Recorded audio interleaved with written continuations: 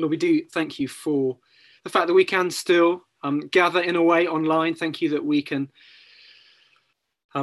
be encouraged as your word is opened up. Thank you that we can sing at home. Thank you that you are not bound by geography and the fact that we can't be together. We feel something of the pain of that, but we thank you for what we can do. And so we pray that you would speak to us this morning, however old or young we are. We pray that your word would work in our hearts. We pray that your spirit would work mightily in us. And we pray these things in Jesus' name. Amen. Well, as Matt was talking to the kids in the kids slot, if you can cast your mind back to autumn last year, you might remember we were going through Mark 1-8, and we had actually just reached that hinge bit in chapter 8. Verse after verse, chapter after chapter, Mark had been stacking up the evidence for us, trying to persuade us who Jesus was, trying to persuade us that he was God's son, God's king. And we saw he had come with power, he had come with authority, and he was dealing with all that was wrong with the world, dealing with sickness and sin and evil and chaos and all kinds of things. And yet more than that, we saw that he wasn't a sort of out there, aloof, standoffish king, but rather he was baptized, he identifies with his people. He's a king who came near, a king who was kind, a servant king. Came to associate with people like us in our mess. And I guess in a time like this, for people like us, that's what we need, isn't it? We don't need a king who's not able to help, or we don't need a king who's not willing to help, but we have one who is both able and willing. Even in lockdown, even sustaining us through these last few months. And Peter had just got something of that. He had just confessed Christ, as the title says in our NIVs. Just seen something of the identity of Jesus. Do you remember how it went? Jesus asked them, he says, "Who do people say I am?" And they replied, this is 8 verse 28, they replied, "Some say I'm John the Baptist, others say Elijah, and still others one of the prophets." And it's kind of all quite arm's length. And so Jesus turns up the heat and says, "Well, okay, how about you though? How about you? Who do you say I am?" And Peter gets it right. Peter says, "You are the Christ." And Jesus warned them not to tell anyone about him. And suddenly at that point, verse 30, 8 verse 30, the whole flavour of the gospel changes. Because now it's far less about who Jesus is. Now it's much more about, well, what does that mean? What's he come to do then? What does it mean for his people to follow him? And so immediately he begins to talk about the cross. And thinking about it, I guess this is the kind of thing that we expect at church on a Sunday, isn't it? This is what we talk about at church. This is what we sing about at church. But what about in normal life? How does what we think about in church and the kind of language and the sort of stuff we're thinking about this morning, how does that impact the rest of the week? Think about what you've got coming up this week. Think about the people that you will see this week. Maybe friends, maybe schoolmates, maybe colleagues, maybe teammates, maybe family. Think about the places that you'll go this week. Maybe you'll go to school. Maybe you'll go to work. Maybe you'll go to the shops. Maybe you'll go inside and spend most of your time there. Maybe you'll head outside where you can.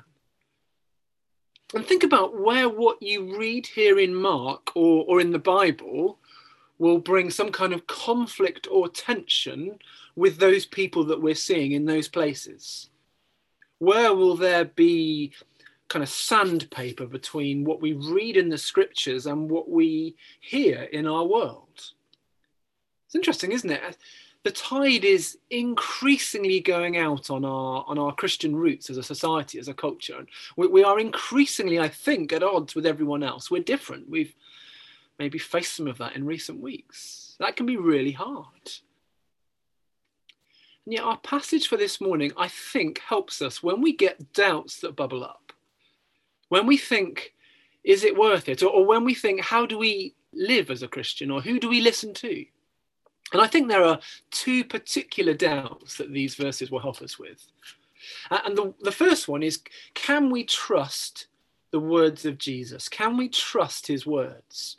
Maybe we can easily find or feel what Jesus says to be kind of outdated or primitive. And I think these verses will help us with that. Help us to know that we can trust his words. Help us to hold on. The second doubt, I think, is can we trust his plan?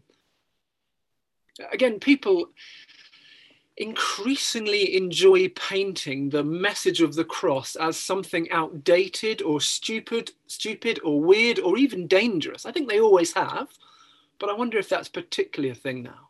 And these verses help us to see that God's plan in the cross is a good one. Okay, so two doubts that these verses help us with. The first one then, can we trust his words? There are so many voices out there, aren't there?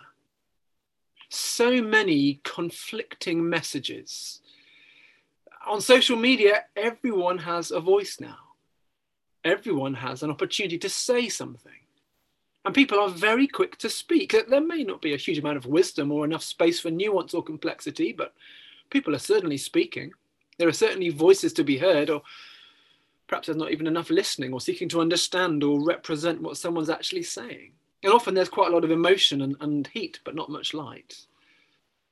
But there are voices to be heard, so many of them. And yet with so many divergent voices, different takes on the world, people with different views, how do we know who to listen to? When it comes to politics, when it comes to policing, when it comes to responses to COVID, when it comes to masks, when it comes to vaccines, whatever it might be, when it comes to our economy, when it comes to thinking about what life is about, how do we know who to listen to? Or on issues of gender or marriage or sexuality, how do we know who to listen to? Which voices do we listen to? Which ones do we find the most persuasive? Which voices matter and why? Whose voices do we trust? Whose voice do we build our lives on? Do we make decisions around? Because verse 7 in our passage for this morning, at a very simple level, gives us our application from this section. It's very simple. Do you see it in verse 7? Have a look down. Then a cloud appeared and covered them, and a voice came from the cloud. This is my son whom I love. Listen to him. That's the conclusion. In one sense, we could stop our sermon there. But if that's where we get to, if that's the conclusion, how did we get there? Well, there's so much going on in this transfiguration, as it's sometimes called, this meeting on top of the mountain. I wonder if the best way to dig into it is to ask some simple questions to try and help us understand what's going on. They are when, where, who, and why questions. When, where, who, and why. So let's have a think firstly about when. When did this happen? Well, Mark tells us, after 6 days. 6 days after what? Well, 6 days, I take it after verse 1, Jesus telling them that some will see the kingdom of God come with power. And it may just be that they get a sniff of that power here up on the mountain. Probably what he's talking about in verse 1 is pointing them further ahead to the resurrection, but I think they just get a small glimpse of that now. And why 6 days? It's interesting. If you know Mark's gospel, you know that Mark is not normally one for times and dates. If for Mark, everything is quick and immediately and it's fast-moving narrative, words rolling out of him, stories flowing one after another. And so for him to say 6 days, it's as if he's making a deliberate point. This is not how Mark normally speaks. It's interesting. Moses on Mount Sinai, back in the Exodus, he prepared for 6 days before going up onto the mountain. And I wonder if it's as if Mark wants us to pause and just to see how important this episode is. He says to us, do you remember Moses up Mount Sinai? Do you remember the 6 day preparation? Do you remember him seeing the glory of the Lord as he passed by? Well, it's as if Mark is saying, do you know, we're in similar territory here. So it's the 7th day that he's transfigured. It's like a foretaste of his resurrection glory, of a new week, of a new creation. We just get the veil pulled back for a moment. Okay, so that's when. Where? Well, it's a mountain. And mountains in the Bible are important. Mountains are places of revelation. Key points in the story happen on mountains. When we find ourselves in mountain territory in the scriptures, it's a heads up. It means something important is afoot. I take it Eden at the very beginning was a mountain. I think that's implied because you've got 4 rivers flowing from it. Rivers flow from high to low. I think it's a mountain. And it all ends up on a mountain. Mount Zion, there's Sinai when the law is given, or there's Golgotha where the gospel will end. Mountains are places of revelation. Mountains are places where God's voice is heard. And that's further highlighted in the Transfiguration by the different characters involved. So that was a quick one for where, mountains, but who? Well, who do we see up the mountain? Well, first off, we have Peter and James and John. And they are Jesus's 3 kind of closest friends. They are the inner circle, if you like. It's interesting, it is they who were with him as he raised the young girl in chapter 5. Remember, he said, little girl, I say to you, get up. And it was Peter, James and John in the room. Or it's they who will be with him in the Garden of Gethsemane in chapter 14. And it's they who accompany him now here. It's interesting. It's these 3 who seem to be with him at times of his glory, at times of death and resurrection. And just as Moses, back in Exodus on the mountain, took 3 named followers up Sinai with him, so Jesus takes 3 disciples now. But it's not just them up there, is it? They're all alone, just the 4 of them, Jesus, Peter, James, John, and suddenly he's transfigured and they're joined by Moses and Elijah, verse 4. And there appeared before them Elijah and Moses who were talking with Jesus. And we say, what are they doing there? What's going on? Why them? Why do they matter? That's a good question. And I'm not sure anyone is really quite sure, if we're honest. There are all kinds of possibilities that are suggested as to why Elijah and Moses are up the mountain. If you listened in last week when Jim visited from the States, he noted that maybe it's Elijah and Moses because they had extraordinary experiences on Sinai with God. They met with God on the mountain, on Sinai, or Horeb, as it's also called. It could be that. It could be that Elijah represents the prophets and Moses represents the law. And so maybe it's a way of saying that all of the scriptures have gone so far, have all pointed towards Jesus. They've been waiting for Jesus. Jesus is the fulfillment that they longed for. And Elijah has his prophet hat on and Moses has his law hat on. So all of the scriptures pointing to Jesus. It may be something to do with his death. Elijah, do you remember? Elijah didn't face death. He was taken up in the chariot in 2 Kings. But there was also a Jewish tradition that says Moses didn't face death, although that's, to be honest, hard to square with a passage in Deuteronomy that says he did. Or it may be that they are both suffering servants, servants of the Lord who profoundly suffered, whose faithfulness to God led them to hardship and difficulty, opposition. Or it may be a combination of a number of those things. Maybe it is the law and the prophets seen in suffering servants. And here is Jesus with Elijah and Moses about to begin his journey to the cross. So we've had a when, we've had a where, we've had a who. Now why? Why this? Well, I think it's this. In the midst of talk of his suffering, in the midst of talk of his death, in the midst of talk of him dying and being raised again. We've had it in chapter 8 already, a year ago. We get it later in chapter 9. We'll get it in chapter 10 as well. But the transfiguration shows us that this suffering is not at odds with his glory. It's as if we're getting the sneaky peek of the end of the story, the unveiling, the almost apocalyptic, dazzling light, seeing something of who Jesus really is. And just as Moses' face had to be veiled as he spent time talking to God. So here, Jesus is the dazzling presence of God. But the cross is part of the plan. And Peter, it's always him, isn't it, as he does, he blurts out something about putting up tents. Again, no one's quite sure why. I'm not even convinced Peter particularly knows. Maybe he's thinking of the kind of Exodus and the wilderness as he sees Moses. Maybe he thinks there's some sort of military coup, or just to enjoy their presence for a bit longer, or just for something to say. The kind of person who doesn't cope well with silences. And so Peter blurts it out. But regardless, then comes the cloud and the voice. Again, think Moses on Sinai. The cloud comes, signifying God's presence, and there's a voice that speaks as well, and so it is here. And a voice came from the cloud, "This is my son whom I love. Listen to him." Who do you listen to? Whose voice matters to you? Who do you trust?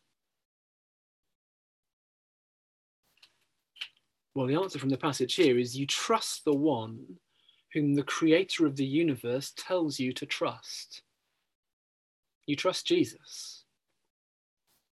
And so rather than being tossed back and forth by all kinds of thinking, all kinds of ideas, by every wind of philosophy and movement, like a little rowing boat on the ever swirling stormy sea of modern opinion, rather than being crashed around against the rocks, not knowing what to think or who to listen to, the Father says to us, "This is my Son, whom I love. Listen to him."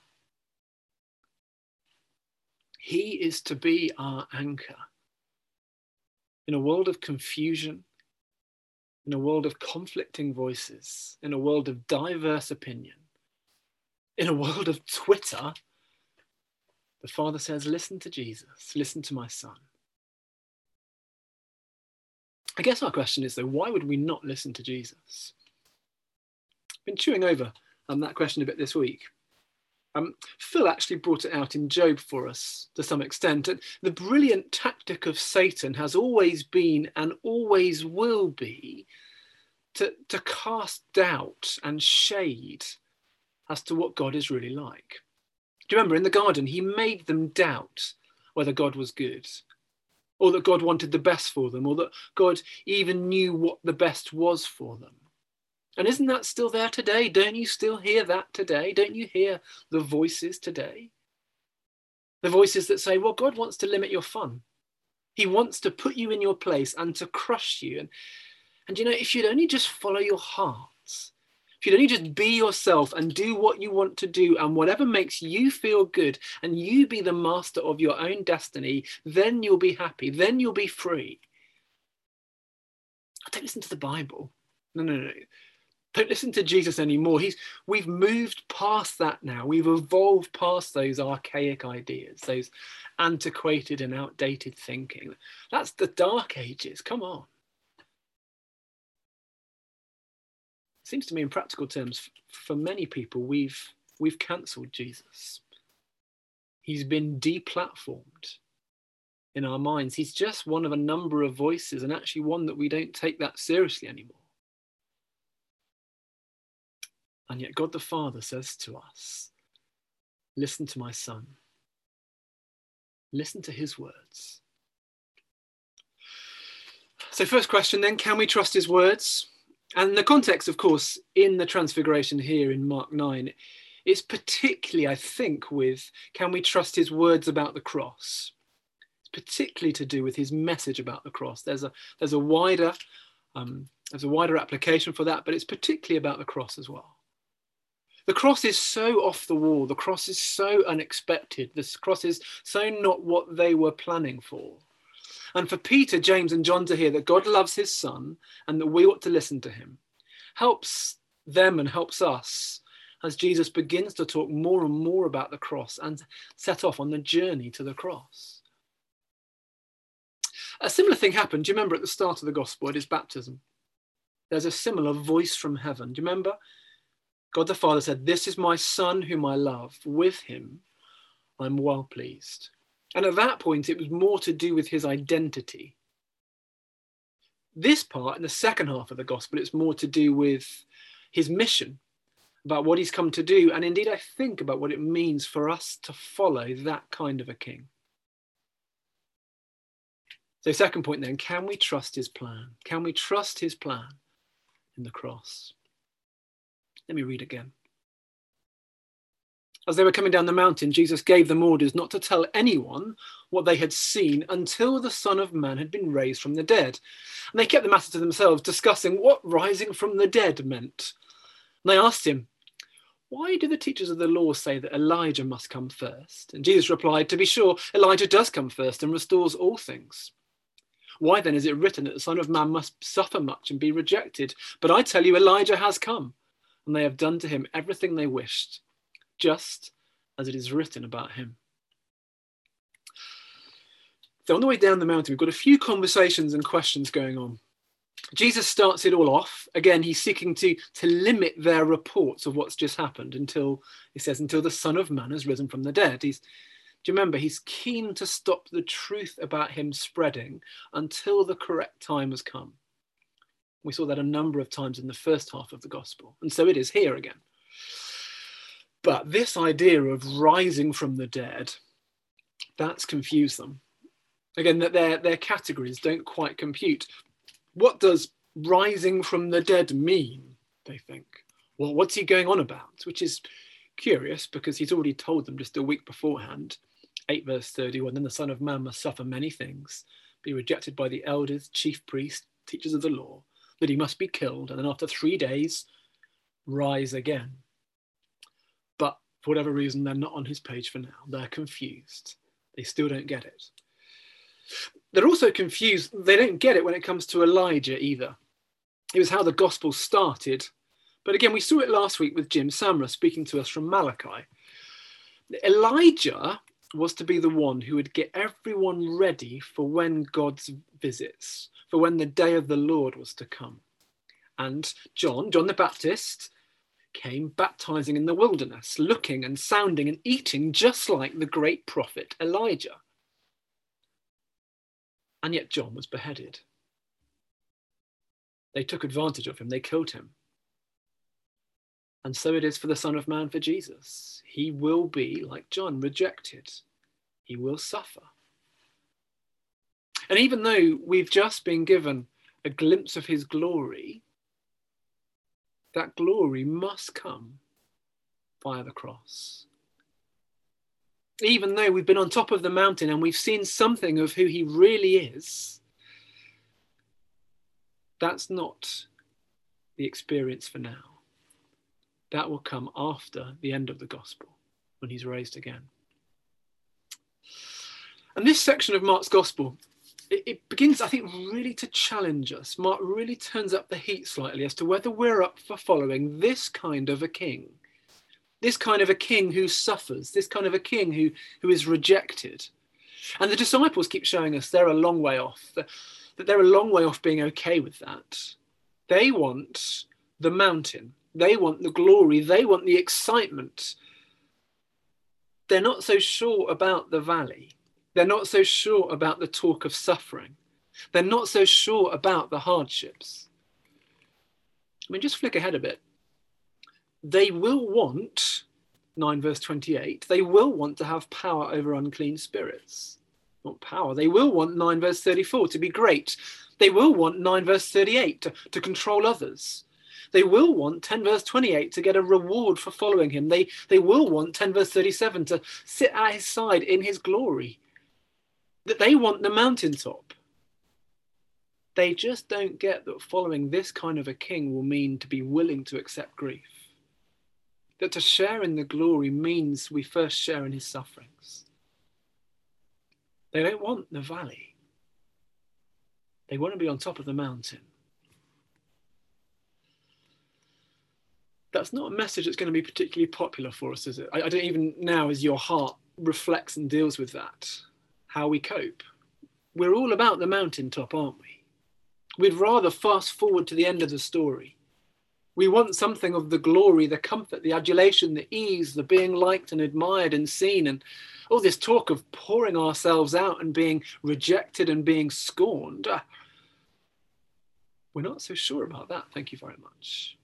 We're not so keen on that part of the plan. We wonder if I pour myself out and I'm serving others, will that dehumanize me? What about me? What about self? And we love the praise of others, and we love to be thought well of, and we love comfort. But God's plan was always that the Son of Man would be rejected and would suffer. That the Lord would lay on Jesus our iniquity, that we might go free. That from death would come life, that from suffering would come glory, that from the valley would come the mountaintop. And if that's the journey of our King, then that's the journey of his people as well. It's the daily dying to self. It's the daily following him. It's following him in all kinds of tiny decisions, all kinds of little instants and moments. And it's as we pour ourselves out like our King that we understand what true life is. Can I urge you, if you're questioning whether he's worth it, if you're questioning whether it's worth it, if you feel that sort of constant magnetic pull of serving self, if you feel the pull of glory now and glory later, as to some extent we all do, listen to the Father who tells us to listen to his Son, and listen to his Son as he shows us what it means to follow him. And of course, as we finish up, this mountaintop episode here, I think points us on to another one. This halfway through the gospel moment points us to the end of the gospel moment. And there we see his glory again, but not in the way we expect. And so you can contrast this mountain with Golgotha, where we find the cross. And on the Mount of Transfiguration, there's a voice from heaven declaring his identity. And yet at the end, there's a Roman centurion declaring his identity. And on the Mount of Transfiguration, it was private, just seen by a few. At Golgotha, it will be public, seen by the world. And on the Mount of Transfiguration, his clothes dazzled. At Golgotha, he's got none. On the Mount of Transfiguration, he was with Elijah and Moses, great prophets of old, blessed by God. And at Golgotha, he's flanked by two criminals, crucified, cursed by God. But you know, it's through and only through Golgotha that his glory that we just get a glimpse of here will be truly seen. And so, friends, hold fast. Hold fast. We can trust his words. We must trust his words. Don't cancel Jesus. In a sea of voices, value his above all the others. And we can trust his plan. Through suffering comes glory. It was true for him. It's true for his people. Let's pray.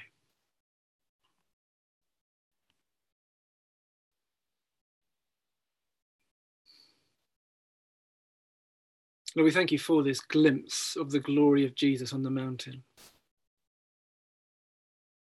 We thank you that we just get a peek here of what is to come. And so we pray that you would help us to be a people who trust his words. With so many words out there, so many voices, so many truths and messages,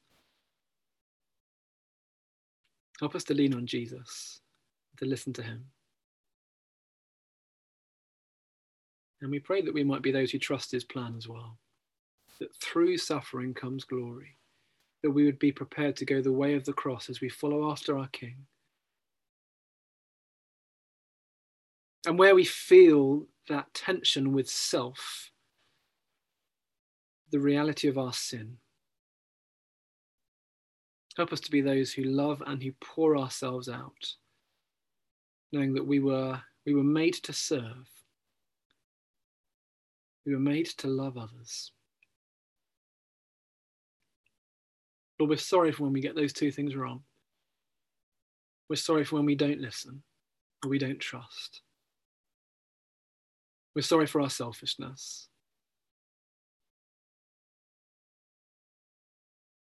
In Jesus' precious name we pray. Amen.